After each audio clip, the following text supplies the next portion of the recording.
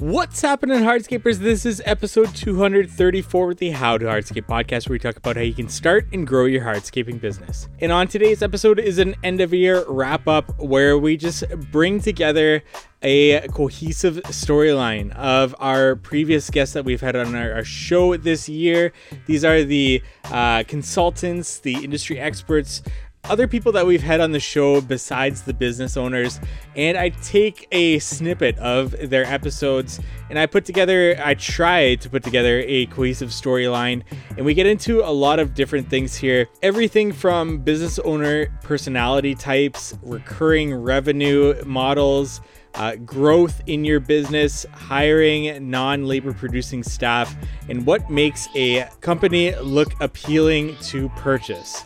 So these are all different themes that came up in conversation in interviews throughout the year.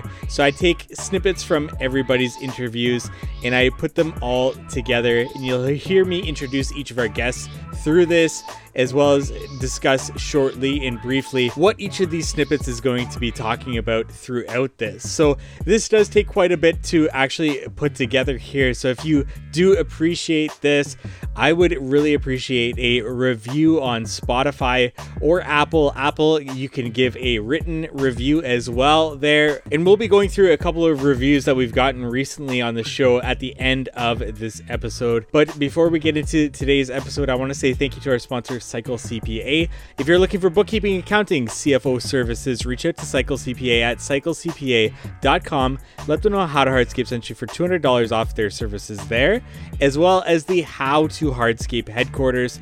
We got lots of great things coming up for this winter and into the next year for the How to Hardscape headquarters, as well as company-wide chat groups for project specifics, and you can document projects through that chat and it'll be stored with that project for the future, so that you can continuously go back and be able to document certain things on the project, as well as company-wide announcements, HR type of features for employees, for them to sign off on policies, and as well as for them to actually accept certain policies, company-wide announcements, and so on there. So if you're interested in that with budgeting, estimating, job costing, time tracking, scheduling, reach out to me at How to Hardscape on Instagram, or just go to members.howtohardscape.com. It'll all be there for the How to Hardscape headquarters, as well as our course content that you can also use to train and onboard your employees there. But without further ado, let's get into today's episode. We kick things off here with Phil Harwood. He talked earlier with us on succession planning, as well as Jeffrey Scott, another consultant in the industry, who both are able to talk to a lot of different business owners at different stages in their business. And a question that I wanted to ask them throughout the interview was different personality types that they've seen with different business owners at varying aspects in their business, or at different steps in their business. And I got a couple of good answers out of them, very brief ones here, but this kind of sets us up for actually creating a business that is worth selling in the future, and what that looks like. One around talking about teams, another one talking about recurring revenue, which is what we're going to get into next after these personality questions. In terms of the business owners that you have come in contact with over time, and that business owner that is able to blow up their business to that whatever million mark it is in a very short amount of time, versus the business owner that is still in their business operating and it's still relying on them for after 20 years, 30 years, 35 years, whatever that might be. What are some personality traits that you've seen that are, different between the two? That business owner that's able to step away from their business, they're able to allow people to, operate in their business, as opposed to the business owner that can't, let go. Different personality traits that you've seen, or different things about them that you've kind of picked out that you're like, oh, this is definitely what sets them apart. Yeah, the biggest one that stands out is the ability to fail. Is the embracing failure. Because if you can't fail, then you're never going to try things. You're never going to turn things over, or you're going to turn something over and someone's going to mess it up, and then you're just never going to do it again. You're never going to let someone else try. I'm just going to do it. I'm gonna do it myself for the rest of my life because the last time 30 years ago when I let someone else, do this, they didn't do it right. Okay, well, good luck. You're gonna be running that cut off saw the rest of your life there, brother. So being willing to fail. I mean, there's speakers, there's TED Talks on this, you know, lots of failure. I mean, just look at all the great inventors. How many times they failed before they hit a home run? Any, successful business people, like there's books and books and books. There's, sections of books at the bookstore on business books about very successful people who failed over and over and over again before. Look at Abraham Lincoln, right? There's like posters. He lost this election. He went bankrupt and this happened. And then he lost this and he lost, fail, fail, fail. And then he was president and did the greatest thing in the world, right? So you got to keep trying, but you got to be willing to fail. So if you're not going to be able to hire people, give them a chance, let them screw it up, coach them through it, replace them if you need to, go to the next person. Well, then you're never going to be able to grow. You have to let people make mistakes. So it's, there's a lot of analogies between parenting and and business leadership, and same thing with your kids. Like, you have to let your kids make mistakes. You have to let them fail. Like, that's how they learn. And you coach them through it. I mean, if you're so there's the helicopter parent that hovers over the kid, right? And but then there's the lawnmower parent who is out ahead of the kid and like blazes the trail so the kid never skins their knees, they never make a mistake, they never make a bad decision. Like, that's not healthy. Okay, so it's the same thing in leadership, letting people fail. Failure is a good thing. Is there a certain commonality between those business owners that you see that when you talk to them, you can say they have what is necessary for them to achieve the growth and the scaling that they want to achieve, that they set out to achieve?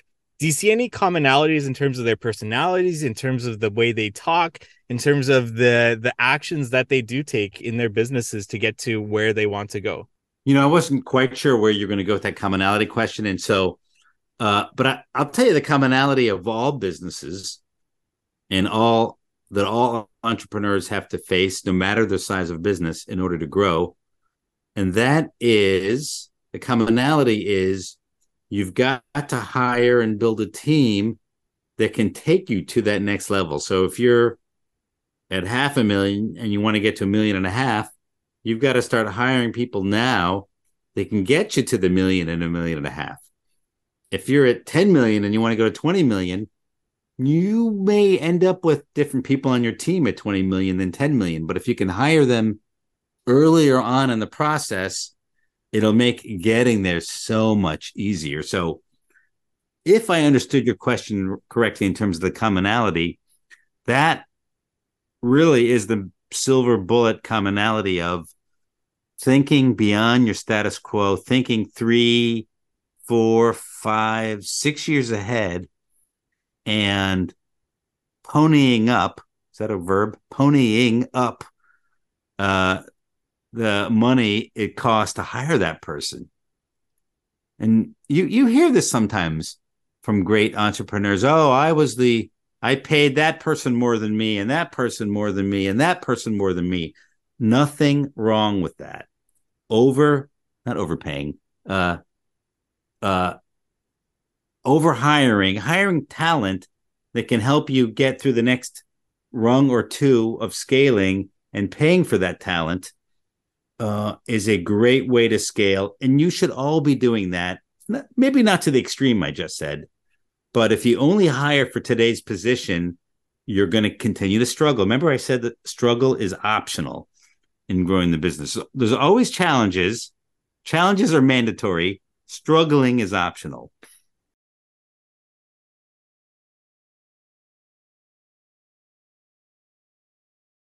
Jeffrey brought up a lot of great points about struggling throughout that episode, but that kind of leads us into the different stages of growth, which we talked to with Jim Houston. And actually, Jeffrey had his own take on a few different stages of growth. And Jim Houston has 5 different stages of growth that he outlines in his episode with us. And he takes us through various hurdles that we may need to overcome in our business for these different stages of growth that he outlines in his episode here. Makes a lot of sense. Are there certain hurdles between those 3 steps, between those 5 different stages that you see are consistent hurdles that people need to get to? For example, if you're in stage 1 and you want to get to the next stage, there's a specific hurdle that you need to overcome, and same thing from 2 to 3 and 3 to 4 and 4 to 5? Yeah, I think it's mostly understanding what the next step is. And this is why I've been trying to do a lot of writing about this, is that once people have a clear picture of what the next step is, then it sort of clicks. And this is where that I think we do a lot of site visits to the clients around the country. And those site visits, for the purpose of creating vision in somebody, are essential. Okay. You see a lot of things today. You got peer groups, that type of thing, people going to visit other companies. That's what they're doing. They're developing this mental picture of what the next step sort of needs to be. I had a client years ago in California. We called it a brainstorming meeting. And Sam, the owner of this one company, they're doing probably about $1 million in residential installation work, very high-end work.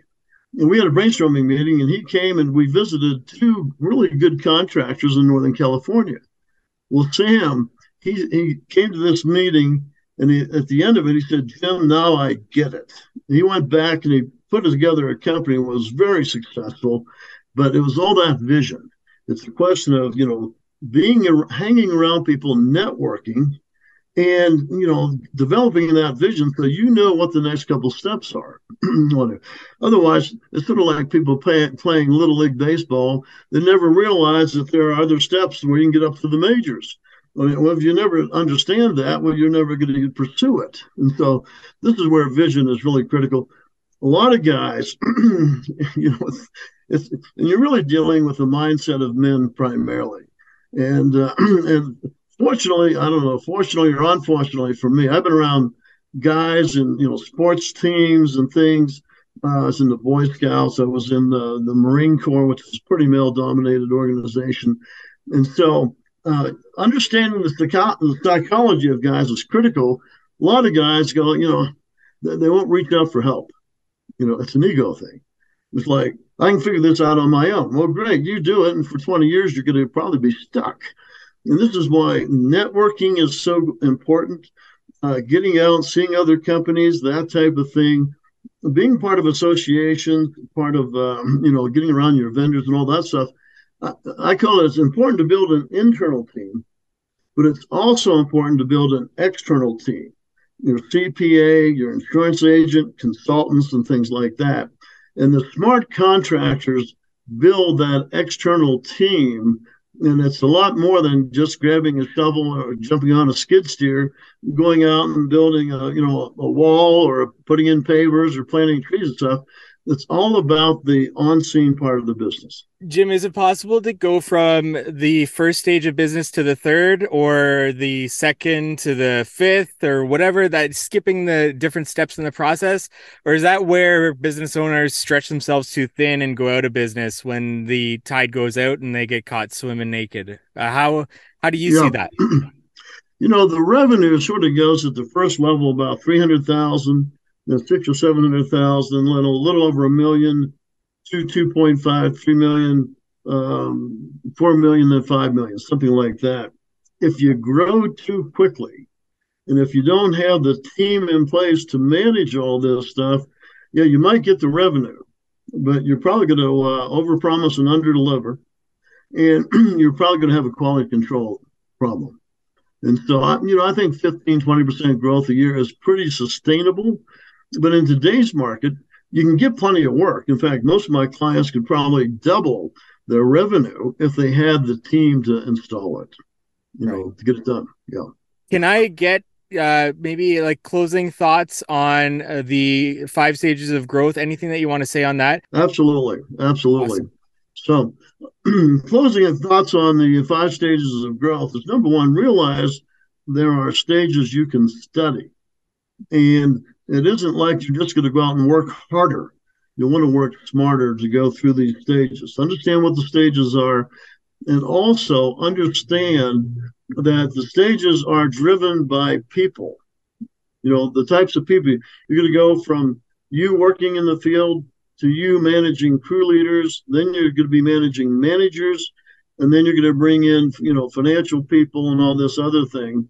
And so I think that number one, understand that you as a entrepreneur, your primary job is to build a team. And then you got to build systems. Then you got to network like crazy and really understand what's going on in your marketplace. And this is where my laptop ran out of battery. So we pick up right here, and Jim's telling a story about one of his clients that we get into just as we close off this initial episode. Anyway, so I'm up in Boise, Idaho area, and I have a couple of clients up there. And one client, Hans Ellis, introduced me to the V-Cut Cigar Lounge. So we would go there, we'd have cigars, bourbon, whatever. So I'm up there, but he can't go that night. So I go, and there's, so I get a cigar, a glass of bourbon, whatever. I sat down beside a couple, and I get talking to the guy, and his name is Gabe, and I said, "What do you do?" And he said, "Well, I just bought my father's excavation company a couple of years ago." And so we chat a little bit. And then he asked me, "Well, what do you do?" Well, he knows my client, Hans. So I said, "Well, this is sort of what I've done for Hans and other contractors. I go in, help them, deal with all the financial aspects of the company, how to price their work, how to format their P&L, how to track things, all this sort of stuff." And he goes, "I was just thinking about that." Well, he inherited his pricing from his father, who knows where his father got it, but it's sort of by gosh and by golly. And I said, "Well, and he was interested in me coming in to work with him for a day." And I said, "Well, we'll talk to Hans. He can give you a better idea if you think it is something you need, and get back to me." So he got back to me, and I said, "Yeah, let's do it." And so now here's an excavator. I think he had about 7 or 8 guys in the field. And some of the equipment he has costs $500,000. And so he had about 20,000 billable hours in the field. And we raised his prices roughly about $30 an hour. Now, and so I went back a year later. I actually did a magazine article on him as well, him and his company.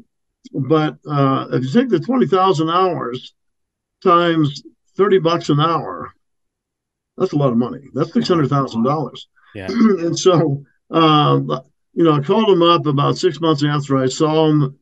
The price, there was no pushback to the pricing. It was actually making the pricing more accurate. But now Gabe had a tax problem. So I'm going, well, okay, that's a good problem to have. But we raised those 20,000 hours on average, $20 to $30 an hour. That's a lot of money. And so this is where so much of what I do is going in and help people, men and women, figure out what is reasonable pricing for their work. So anyway, so that was pretty exciting to see that happen. And I got paid. And the last time I saw him about 4 months ago, we met at the V-Cut Cigar Lounge, and needless to say, Gabe bought all the bourbon and the cigars. Money well invested, I'm sure, for him, right? Absolutely. Now we work our way back to Jeffrey Scott, where he talks about being overworked and underpaid and how you can alleviate that struggle in your business, from being able to hire admin staff, office staff to take a load off your plate, which is likely not what you're best suited for within your business.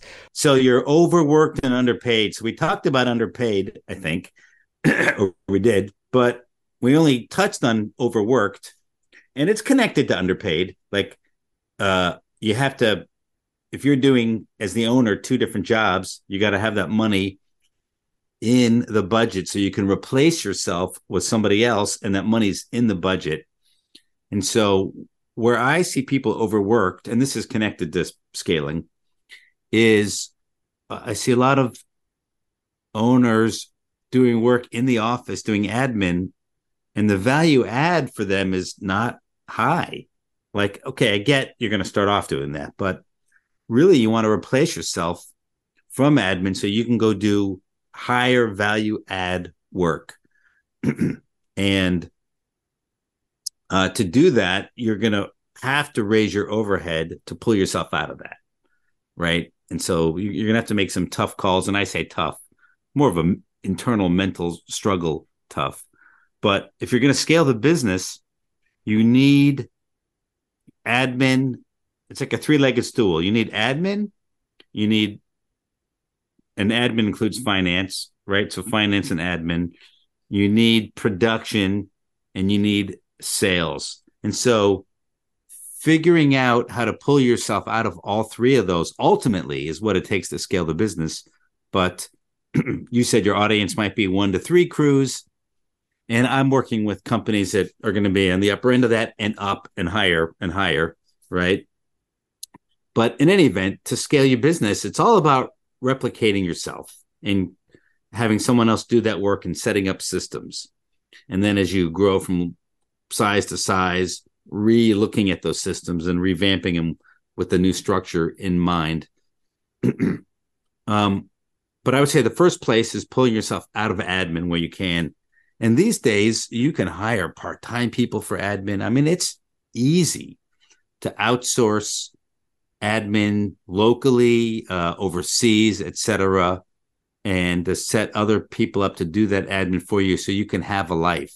The key is to enjoy your life while you're building the business and not get sucked so deep into the business that your family plays second fiddle. You know, that's only going to play for so long. And at some point, your family is going to give up on you. And that could be a whole separate podcast. You don't want that happening. And so you can't be burning the candle at both ends without giving due respect to your spouse and your children, et cetera, et cetera. And so pulling yourselves out of these multiple roles, admin is the first. I think in production, it's important, no matter how small your business, is to have a good second in command. You could have a 1-crew business and you could be the foreman. And you better have a lead hand who is your right-hand person and thinks like the foreman, could become the foreman. And then you might have 2 crews or 3 crews. You better have one of those foremen that acts more like a field manager or is thinking at a high level and is your right-hand person in the field. And so no matter the size, you want that right-hand person, or you might even have 2 divisions and you might have 2 right-hand people, but not going it alone and having someone who's got your back, your eyes, and your ears, and is helping you grow that part of the business and can be your eyes and ears so you don't have to be there all the time. Absolutely critical to, getting your life back, but also to scaling the business. And then ultimately doing the same thing on the sales side. So Jeffrey, you did mention the mindset hurdle of hiring for admin. Why do you think so many business owners see that as a mental hurdle to hire somebody on as admin? And then how do you yourself as a consultant coach or in the peer groups help people overcome that? Is it just a matter of telling them it's part of your budget, it's part of your overhead, and you'll recoup those costs and you'll get some time back? Or what is that for you that you see to help business owners get over that hurdle? Yeah. And whether it's admin or production or sales, it's really the same set of questions. Mm-hmm. What is that mental hurdle? Some people have it, some don't. What stops me from bringing on admin? Some of it's a lack of trust. I would say entrepreneurs have very low trust for a myriad reasons. Some is a lack of permission. Oh, I thought I had to be that person who did that. My uncle told me nobody will ever run your business as well as you. Don't trust anybody with your money, right? Somebody took away that permission to do that. And now I'm doing that. I might have a spouse who partially does it and they don't want to let go, right? And so we're in it. We're kind of stuck in it together. I can't afford it. There's no way I can afford it. I can barely pay myself, back to the whole pay issue. So I don't have time. I don't have time to think about it because I'm already wearing 3 or 4 hats. I don't have time to train somebody on one of these hats. So the obstacle comes from many places. Where do you think it comes from? Where do you interact a lot with contractors? For me personally, I know where it comes from, and I wouldn't say it's the lack of trust. I just think especially with something that is mine, am very controlling.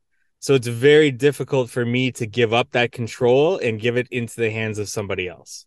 That's called lack of trust. Okay. So then it's a lack of trust. It is. But it's also a lack of good systems. If you have a good system, a good software, that helps tremendously. There is one reason to not have trust, a good reason.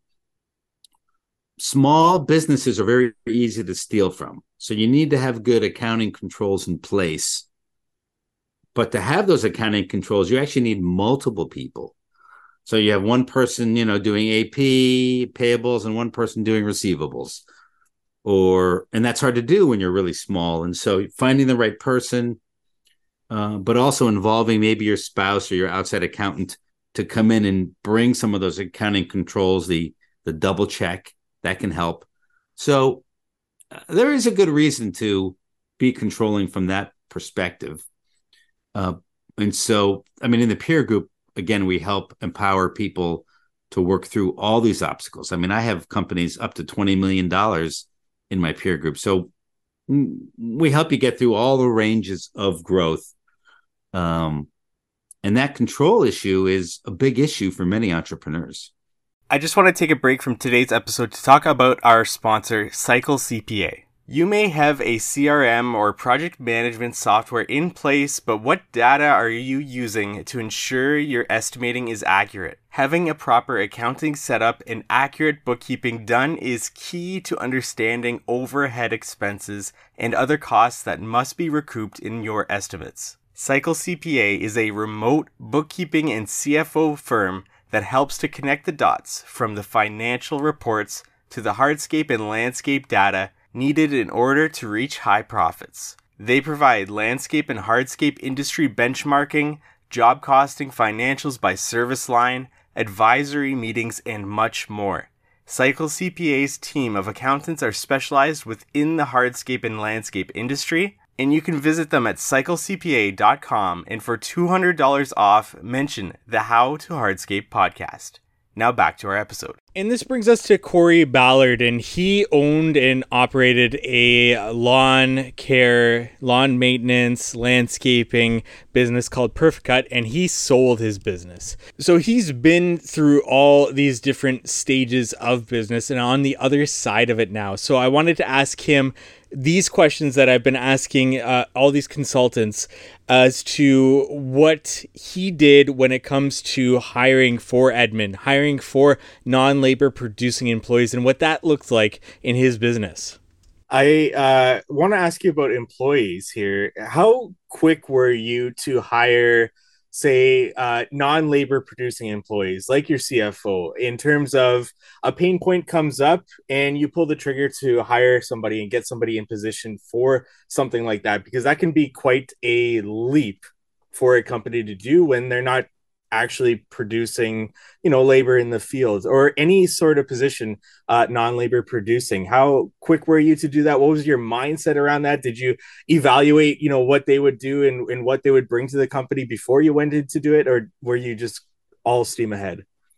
Good question, because for me, it was really tough in the beginning. I remember Matt, who again is now eventually became my business partner, because we bought my dad out, and Matt became my business partner, and he just had a different perspective than me. And I had a tough time like, so we're going to hire that person and they're not going to generate any money. And he's like, no, but they're going to manage. They're going to manage a team of people. And I'm like, well, we're going to pay them X dollars, but they're not going to produce money. So for me, that was tough because I thought everybody has to be, getting their hands dirty, boots on the ground. Let's go. Even taking myself out of the field in the beginning was tough. And I remember when Matt came to me, at one point I stepped away from running the mowing routes, and we had maybe 10 or 12 mowing crews, and he was running the mowing, and he said, I'm not going to run the mowing next year. I'm going to train, I'm going to hire someone to run the mowing. I'm going to focus on sales. And I said, what are you going to do all day? He goes, I'm going to focus on sales. And I go, that's not a full-time job, man. He goes, oh, it is.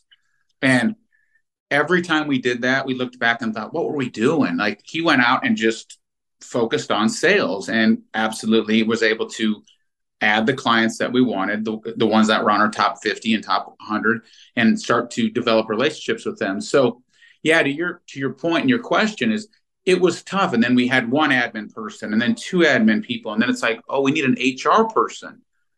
Well, those aren't, HR people today make, 80 to 100,000 to start, if not more. And I'm like, so we're going to pay that person 100,000 and they're just going to do the onboarding?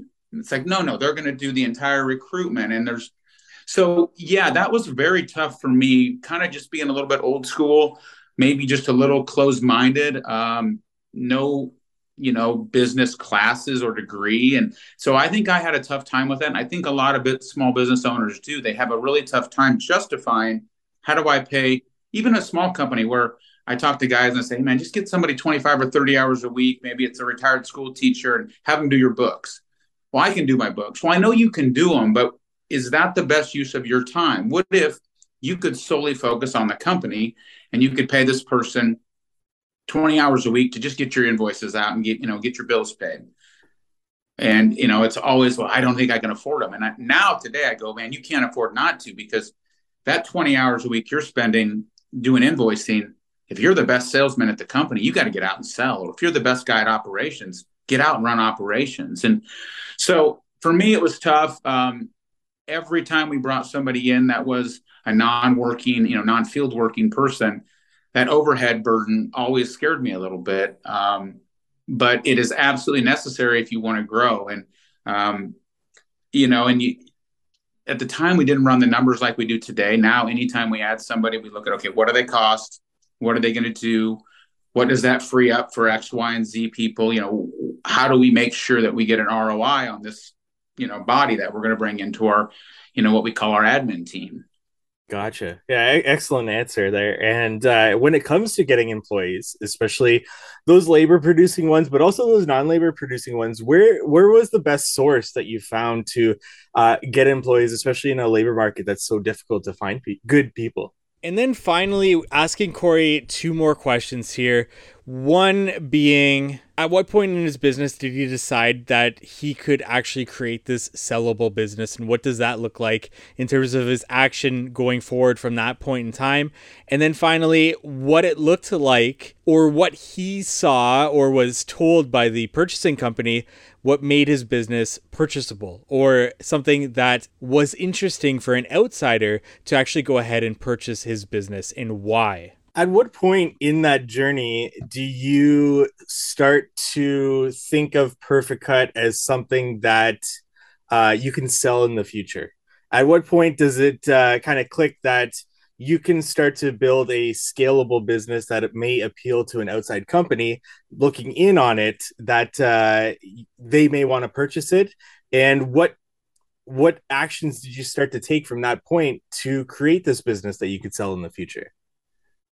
Mike, I really never thought about selling the company. I loved what we did. I loved what we were doing with the brand. I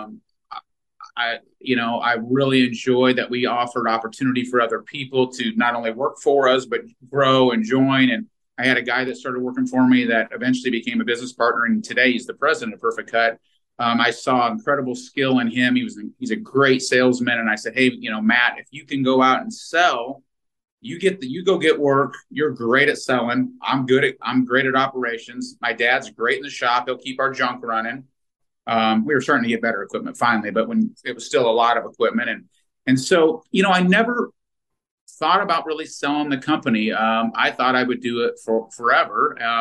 But one of the things that we did do from day one is we really worked hard on our brand. Our trucks are blue, and that was non-negotiable for me. Our trucks were clean, our guys were in uniform. Even when we were very small, we operated like a much bigger company. We always wanted to look bigger. Maybe that was ego and pride and me trying to prove to all the people that said I couldn't do it. So even when we had 4 or 5 crews, we looked, people would say, man, I see you guys everywhere. You're huge. And I'm like, well, we're not really. But, if 5 white trucks drive by you, they don't notice. If 2 blue trucks drive by you, they think that you're everywhere. So I knew from the beginning I wanted to create a strong brand. And, and many times actually I thought about changing the name because I felt like Perfect Cut, maybe just pigeonholed us into sounding like we just cut grass, or people even used to joke, oh, do you guys cut hair? It's like, no, we don't cut hair. But we had built such a good brand with Perfect Cut, and it was catchy enough that it worked. And, so I didn't have an end game really in mind. I certainly started thinking about pretty early on, is this business can we franchise it? Or could we, go into other markets and duplicate what we did here in Des Moines, Iowa? And quickly realized that we were really, really good at getting work done. We were good with our people and leadership, but our back end systems lacked so much. And that's where a lot of companies fail. And we realized that we, didn't have we just weren't great on the back end as far as software. We weren't collecting we weren't getting our bills out on time, which means you're not collecting on time. And so there was a lot to learn there. And we didn't really get those systems in place until we were almost a $10 million company. And we had a year where we did about 10 million in revenue. And we actually lost money. And that was very, very eye-opening to me. Probably the best thing that ever happened to me, because it forced me to really take a look at the business, what service lines we offered, who was our ideal client, what does our business model really look like, and who can we best serve? And because we were just doing everything for everybody. I mean, we did everything, and residential, commercial, you name it, we did it. If you asked for it, we were cleaning windows, sweeping parking lots. And so we had to get smart with our business and really focus on the back end systems. And, at that point, we hired a CFO that we brought in, and she was really sharp, and she helped get a lot of things all the way down to just, employee handbooks and what's our hiring process and what's our orientation look like, and, what type of training do we do, and every aspect of it. We were pretty sloppy. I've said this on a lot of podcasts, so sorry if I'm repeating myself, but we had stuff insured that we didn't own anymore. We had guys that had cell phones that we had terminated, and they still had a company cell phone. We just grew so fast that we really got sloppy. And so to answer your question, I didn't really have it like, hey, we'll build this up and sell it. It was, let's just build an incredible brand. Let's try to have a great culture, great core values. Let's make those core values known by all.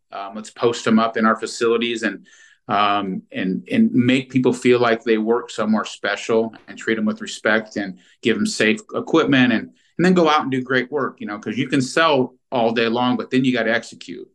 In your opinion, or maybe you were told by the company that actually bought Perfect Cut, what was the most appealing thing about acquiring Perfect Cut for them? Yeah, so just real quick, Perfect Cut was not for sale. We had no intention of selling.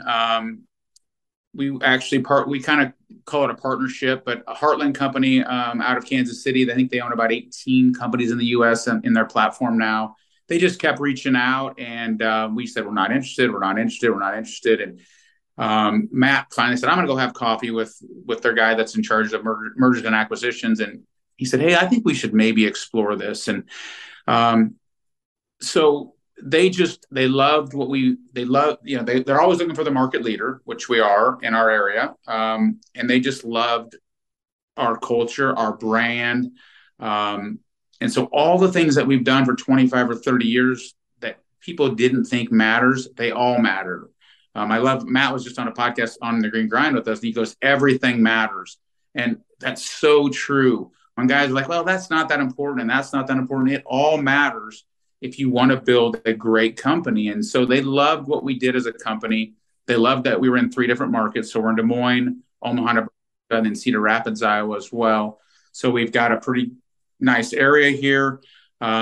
We do a lot of maintenance. So companies that are looking to buy like the residual cash flow versus, if you're just a hardscape company and just a landscape company, great business, very profitable if you do it right, but you're only as good as that next install. And so they love our snow and ice management and our maintenance because they want that residual cash flow. And so, for us, it just made sense. It was it was the toughest thing we've ever done. I mean, to sell something that you started from scratch. I'm still involved. I'm still on our strategy team. Nothing changes. So one of the things that we really liked about their platform was, back in the early 2000s, late 90s, there was a lot of mergers and acquisitions. They'd come in to a company like Perfect Cut and a brickman would buy them. And all of a sudden the trucks are tan and the guys are wearing different uniforms and all the policies changed and it failed miserably. And a lot of companies went back to the original owners. A lot of companies failed. And what I love about their model is they said, we want you to do nothing different. The only difference is they own the stock and I don't, right? So we really wouldn't even have had to tell our employees. Nothing looks different to our clients. Nothing looks different to our employees. But where the real value is, and I talk to guys a lot about this, is, having clean books. Our books were clean. We weren't ramrodding personal stuff through. Guys have their boat and their Corvette and they buy a grill and their books are a mess. Our company books were clean. We had a great business model. We have great clients. Everything's in contract. Employee handbooks and safety and all the things that really are turnkey. If you're running your own company and you're wearing all the hats and you're not there, there's not much value. And so Matt and I had stepped out of that and we've surrounded ourselves with amazing people that we empower to make decisions daily and run the company. And so, for us, it just made a lot of sense. We'd done this a long time. Financially, we were in a good spot, and it took a little risk off the table because both of us were like, we do tree service. We got guys up in boom trucks, and what if somebody were to get killed and they're going to sue me and the Perfect Cut and Ballard Products? And so, for us, it just made a lot of sense. And again, our entire goal from day one is how do we make sure we take care of our people? How do we make sure we take care of our clients? And when they say nothing's going to change, is that true? And so we talked to a lot of other companies that they had bought and they've said, hey, they've done everything that they said they would do. And to this day, we've been 2 years now, almost 18 months since we sold. They've been a great partner. And actually there's been some benefits as far as, just because of the size, we can buy equipment cheaper, a little bit better healthcare program when you consolidate into thousands of employees. And, but yeah, I don't know if that answers your question. For us, we were never for sale though. It just made a lot of sense. And, I don't regret it, but there's still days I see blue trucks drive by me every day. And I still tell people, I'm like, yeah, they'll say, do you own Perfect Cut? I go, yeah. And then I'm like, no, actually I don't. I don't own Perfect Cut. And they're like, what? And then I don't want to tell them the whole story. I'm like, but it's been a great partnership, and it's been a great situation for our entire team. Matt Bowman, my business partner, stayed on as president. I'm still on the strategy team, as I mentioned. We're running it just like we were running it before, and that's what they want. I've even said, what do you want us to, guys? What would you like us to change? Or Matt says, what do you want us to change? They say, change nothing. You guys are killing it. So that's what we do. And then finally, we get back to Jeffrey Scott, who talks about what can make a business a little bit more valuable. And something that comes up is recurring revenue, which brings us to our two final guests that we're going to have one back on. Phil talks about recurring revenue, what that looks like, especially since he deals with a lot of succession planning for businesses. And then finally, at the very end, we've got Andrew Veer, who talks about recurring revenue models within hardscape, or at least being able to get the most out of your client by following up with them in the future and showing on your revenue that you have a higher value client that you're able to both sell a project and then come back to them and maybe sell them on another project after you reach out to them, or sell them on some sort of maintenance, but also being picky and choosy on which clients you actually reach out to for this. This is all encompassing in creating a business that is possibly sellable in the future, but at least you are planning to be able to hand off an asset to the next generation, if that's what it looks like for you for your succession plan, or something that you could maybe get a little bit more money out of besides just the assets that you hold on your balance sheet. In the landscape construction industry, where there's no recurring revenue, and it's a lot of assets and depreciating assets that are on balance sheets to be sold to, have you seen in your time businesses that are able to sell for much more than what their assets or their balance sheet would say for them to sell for, based on them finding a way to include some sort of recurring revenue model into their business, or to improve the lifetime value of a client over their period of time, or whatever it might be, having the right systems in place to be able to just hand off to a buyer? Or is a lot of what you've seen more so handing off to the next generation? Or I do think that you mentioned when talking about this bucket of businesses where maybe they just have the right people in place and they're able to more so take a back seat and kind of let the business do more or less what it needs to do on its own. So depending on your business, the person listening, the answer is going to be some combination of what you just said. So really, I mean, it's very specific, right? I'm working with a company right now in Minnesota that is a landscape, hardscape mostly install company.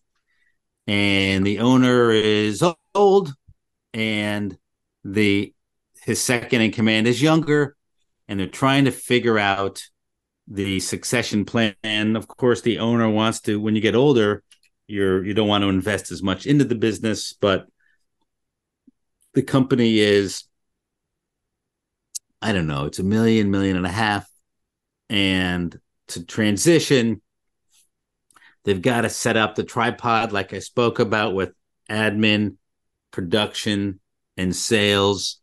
The owner's got to be willing to invest and, maybe get rid of some clients an employee or two that helped him, what got you here won't get you there.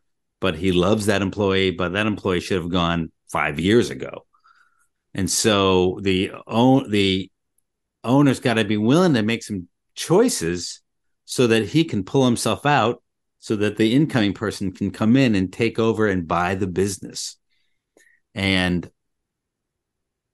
both have to be flexible, the outgoing and the incoming. Now, you asked how the business gets valued. If you're going to strip the business, then it's going to be based on asset value. But if you're going to build a business independent of the owner, something that can operate as a real business and not just a job, then it starts to accrue real value, whether it's through systems, reputation, marketing systems. If the owner can pull himself out and that business can keep running, now we've got something of value. And so ultimately, retiring in place, let me pull myself out slowly, is the similar path to let me make this business more valuable. And it doesn't just require recurring services. We can do that with the hardscape business. We can do that with the landscape business. Recurring services helps quite a bit, but if the majority of the business, and as I think it is for those listening, is hardscape or install, let's say, even that can be turned into a replicatable model that therefore has value. One of the other things that so when you think about these, value builder factors, if someone takes that assessment, they'll see is, just having reoccurring revenue that's kind of on a subscription model. So thinking in terms of how do you sell services that are repeatable and that you don't have to sell all the time. So you think in hardscape, well, everything's one and done, but not necessarily. What if you sold a package of re-sweep, sweeping and cleaning up and, a paver patio. Just like people would love that. People would appreciate that. They paid a lot to have it put in. It looks wonderful. And then the next year it looks, there's, doesn't look as great. And then 3 years later, it looks really bad. And then 5 years later, they call you and, they're mad. I don't know. Maybe it's not that fast, but like what if you just offered a service package and went out there and, got it cleaned up every year? They would love that. Definitely. Yeah, I've been thinking about that more and more, what you just brought up there. And we've had business owners on the podcast talk about everything from lifetime warranty packages, but it's paid upfront in an initial investment. And like you said, and I'd like your opinion on this, would that be less valuable to a new or somebody looking to purchase that business than if you were to not make that lifetime warranty package payment upfront, but rather create that recurring business model where each year you want the reoccurring revenue. You want the reoccurring, absolutely. So I would not do the upfront. I would do reoccurring revenue. Think about, okay, you put in this big hardscape package, maybe you work in lighting. Well, lights need to be cleaned. So maybe, twice a year or 4 times a year, or once a month. I don't know. You have different packages. You're going out to these properties and you're cleaning off the lights and you're making sure they're positioned properly and you're replacing bulbs that are burned out and you're fixing the wire that the critters chewed through. And I don't know, you're just keeping the thing going forever. It's a subscription. Yeah, that's fascinating. And was it like residual income in terms of you are servicing clients and they see on your books that client is a repeating customer, or is that residual income like you sign them up on some sort of recurring revenue plan where they paid you monthly, yearly, whatever that might be, for you to actually maintain that space? Yeah, well, really, for us, the way my system was that we tried to actually, even when we sold the project, we would be selling maintenance. Hey, we will be here to take care of your project for whatever you need. So many times we do a driveway or a patio and you basically just want to lose that client. Like you never talk to them again. You never speak to them again. And that's a huge mistake in our industry. We used to sell pavers as being maintenance free, but all pavements need maintenance. It doesn't matter what type of pavement it is. It needs maintaining. Permeable pavements especially need maintaining, right? So I just had a different mindset that repairs and maintenance should be part of any hardscape business. People that buy houses, they have problems with driveways. It needs maintaining. They may not even know who put the project in, and you get that adage where people say, I don't go on other people's work. Okay, well, that's insane. There'd be no mechanics in the industry if someone said, well, I didn't sell you that car.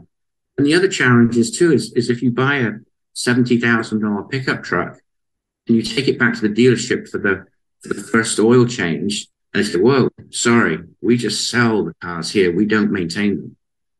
It's insane. Right? So you sell someone a $60,000, $70,000, $80,000 project, but you don't have a maintenance division or a service department to take care of that customer that you should never let go, right? People that spent 80 grand with you should never let them out of your sight. Right. So that's my personal opinion on that. That's excellent. And I like the idea of, especially if you paid money to obtain that client in terms of like dollars spent in ads, to be able to keep them on to improve that lifetime value of that client's much better for your business. And how did you go about selling them on that maintenance? Because one thing that I've struggled with in kind of creating this maintenance type business is a lot of clients see pavers as like a longer term solution as for a pavement solution for their house. How do you sell them on maintenance on top of that added cost to pavers to say, how did you go about kind of talking them into maintenance for that? So there's a couple of things that we used to do. One of them was that if to come out and maintain the project, we would extend the warranty. Okay, so if we initially in those days, I mean, warranties are so long right now. It's my children's children will still be maintaining some of these projects, right? But the key was that, like, if we can come out and clean your driveway, just clean it, maybe even seal it one time, we'll give it another 5-year warranty if we're able to come out and inspect the project and take a look at it. And I actually got the idea from a roofing company I used to work with when I first came to America, was the renewable warranties as well. With that, it gets you back in front of the customer. It keeps you in their mind, even when that comes to referrals or my next door neighbor, and call Samington or call Andrew, and get you back in front of your customer, because marketing and getting the initial job, that's where all your investment is, right? And then your return on your investment comes on each subsequent visit. You get to go to someone's house, maybe accessories or paper lights, or even if it's not sealing, right? The other way we would sell it is, if I left the car in the driveway for 5 years, how would it look? If you never washed it and you never cleaned it, what would be on top of it? What would be the surface that you would see? Because that's exactly what's on your pavers. And pavers are not poured concrete. They do need brightening and refreshing and looking good, which we can do, right? Just like you can a car. If you clean it and take care of it and the surface, it looks new for many, many years.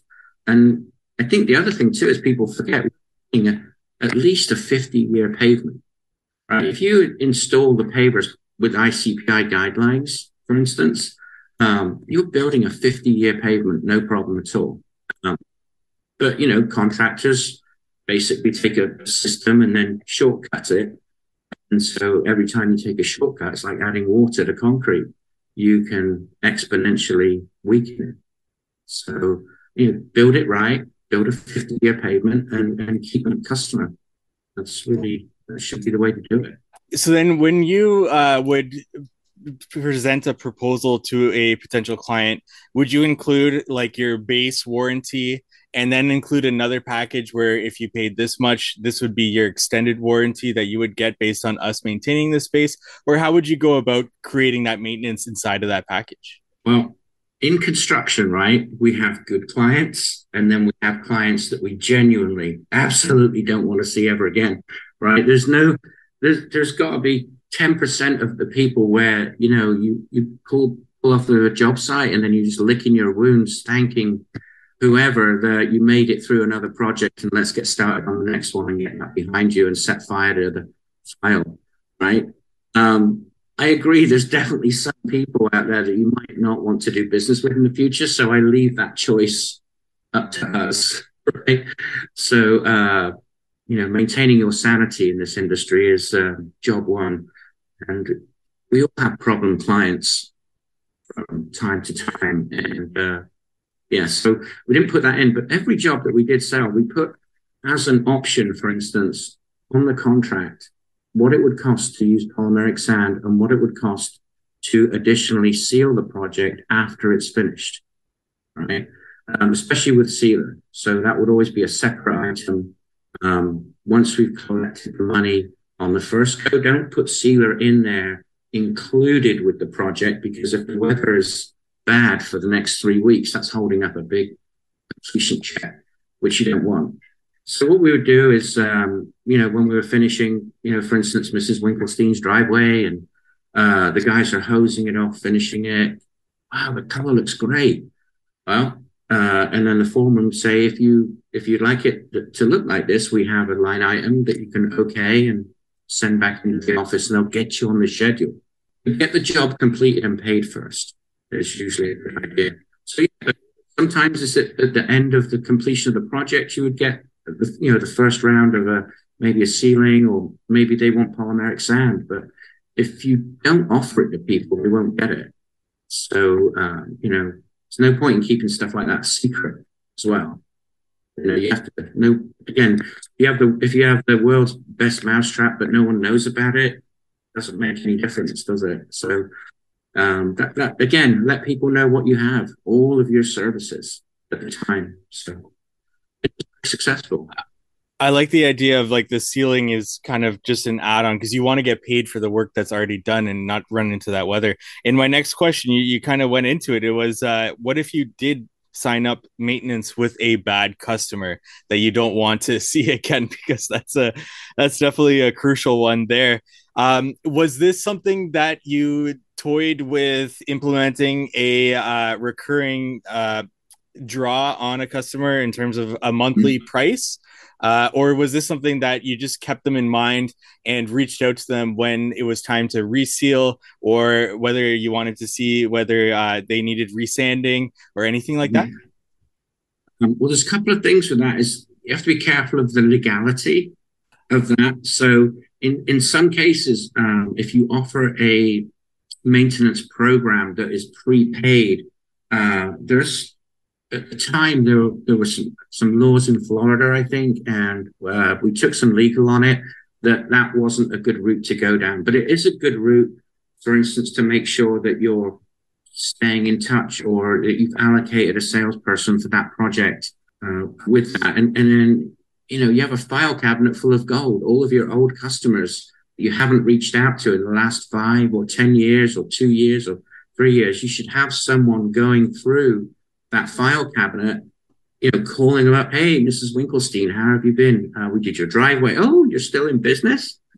And even from that initial re-phone call or reacquaintance with your company, you know what? We did our patio and we're looking at doing our driveway. We're so glad you called. I can't tell you how many people responded, we're so glad you called us, right? Because that's one of the hardest things in sales as well is, no, thank you. I don't want to hear from you.